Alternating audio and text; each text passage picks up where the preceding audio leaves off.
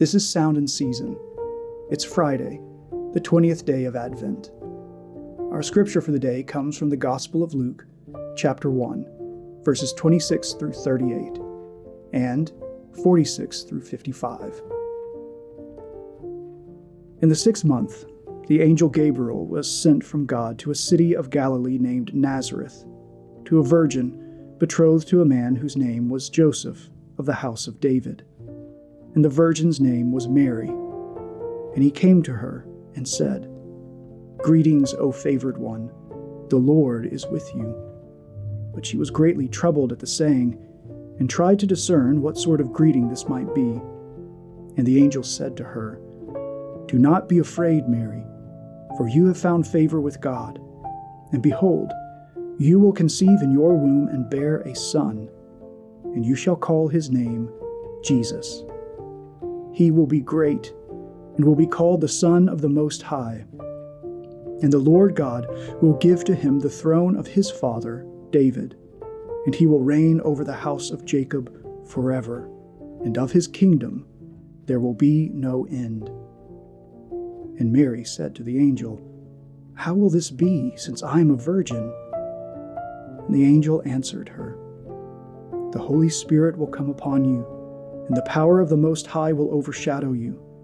Therefore the child to be born will be called Holy, the Son of God. And behold, your relative Elizabeth in her old age has also conceived a son. And this is the 6th month with her, who was called barren. For nothing will be impossible with God." And Mary said, "Behold, I am the servant of the Lord. Let it be to me according to your word." And the angel departed from her. And Mary said, "My soul magnifies the Lord, and my spirit rejoices in God my Savior, for he has looked on the humble estate of his servant. For behold, from now on all generations will call me blessed. For he who is mighty has done great things for me, and holy is his name. And his mercy is for those who fear him from generation to generation. He has shown strength with his arm. He has scattered the proud in the thoughts of their hearts. He has brought down the mighty from their thrones, and exalted those of humble estate. He has filled the hungry with good things, and the rich he has sent away empty. He has helped his servant Israel in remembrance of his mercy, as he spoke to our fathers, to Abraham, and to his offspring forever." This is the word of the Lord. Thanks be to God. During Advent and Christmas, we are united in a common mystery. This common mystery is that of the Incarnation, which means Christ coming in flesh. The God coming in flesh mystery is so unbelievable that it can only be believed in faith. The Incarnation defies all our sensibilities. It defies reason. It defies expectations. It even defies our cultural understandings of power. Although it might seem commonplace to followers of Jesus, the central meaning of Christmas is not simply good times with friends and family. It's not holiday cheer or even charity. The central issue of Christmas is the incarnation of God.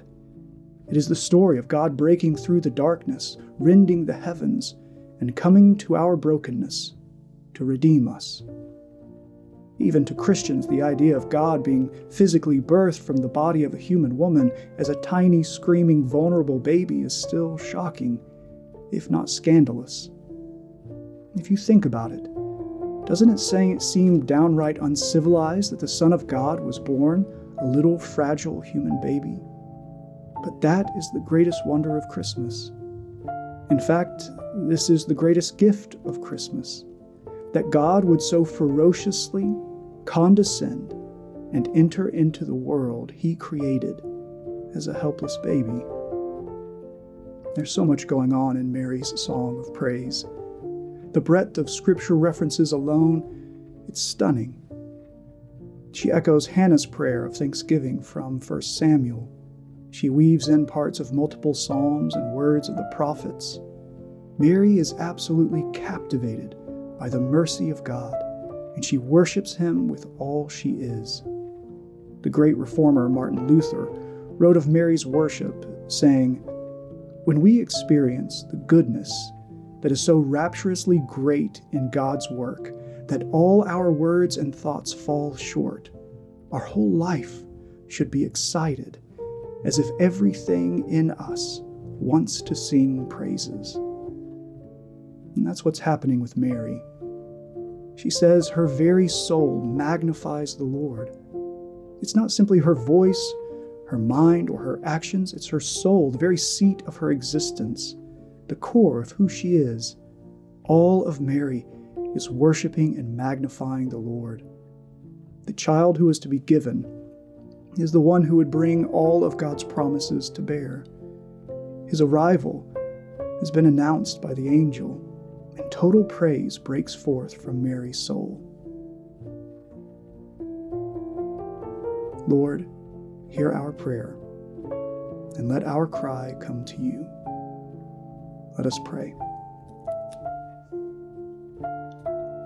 Your kindness and your glory, O Lord, know no end. Not only have you determined to save your people, you have also dealt tenderly with us in every promise and their fulfillment. You have filled us with hope and have met every longing, every desire, every expectation. You promised a Savior who would shepherd his people and rule in majesty, one who would offer righteousness and fulfill the covenant so graciously given to our fathers, a Redeemer who would not only save us from our enemies, but save us from our sins, one whose light would pierce the darkness and vanquish the shadow of death. And you answered through your Son, the shepherd who created the world, the ruler who upholds the universe, the Redeemer who is the heir of everything, the Savior who is the very radiance and glory of God. You fill us with hope, and you meet them all in your Son, Jesus. O God, make speed to save us. O Lord, make haste to help us.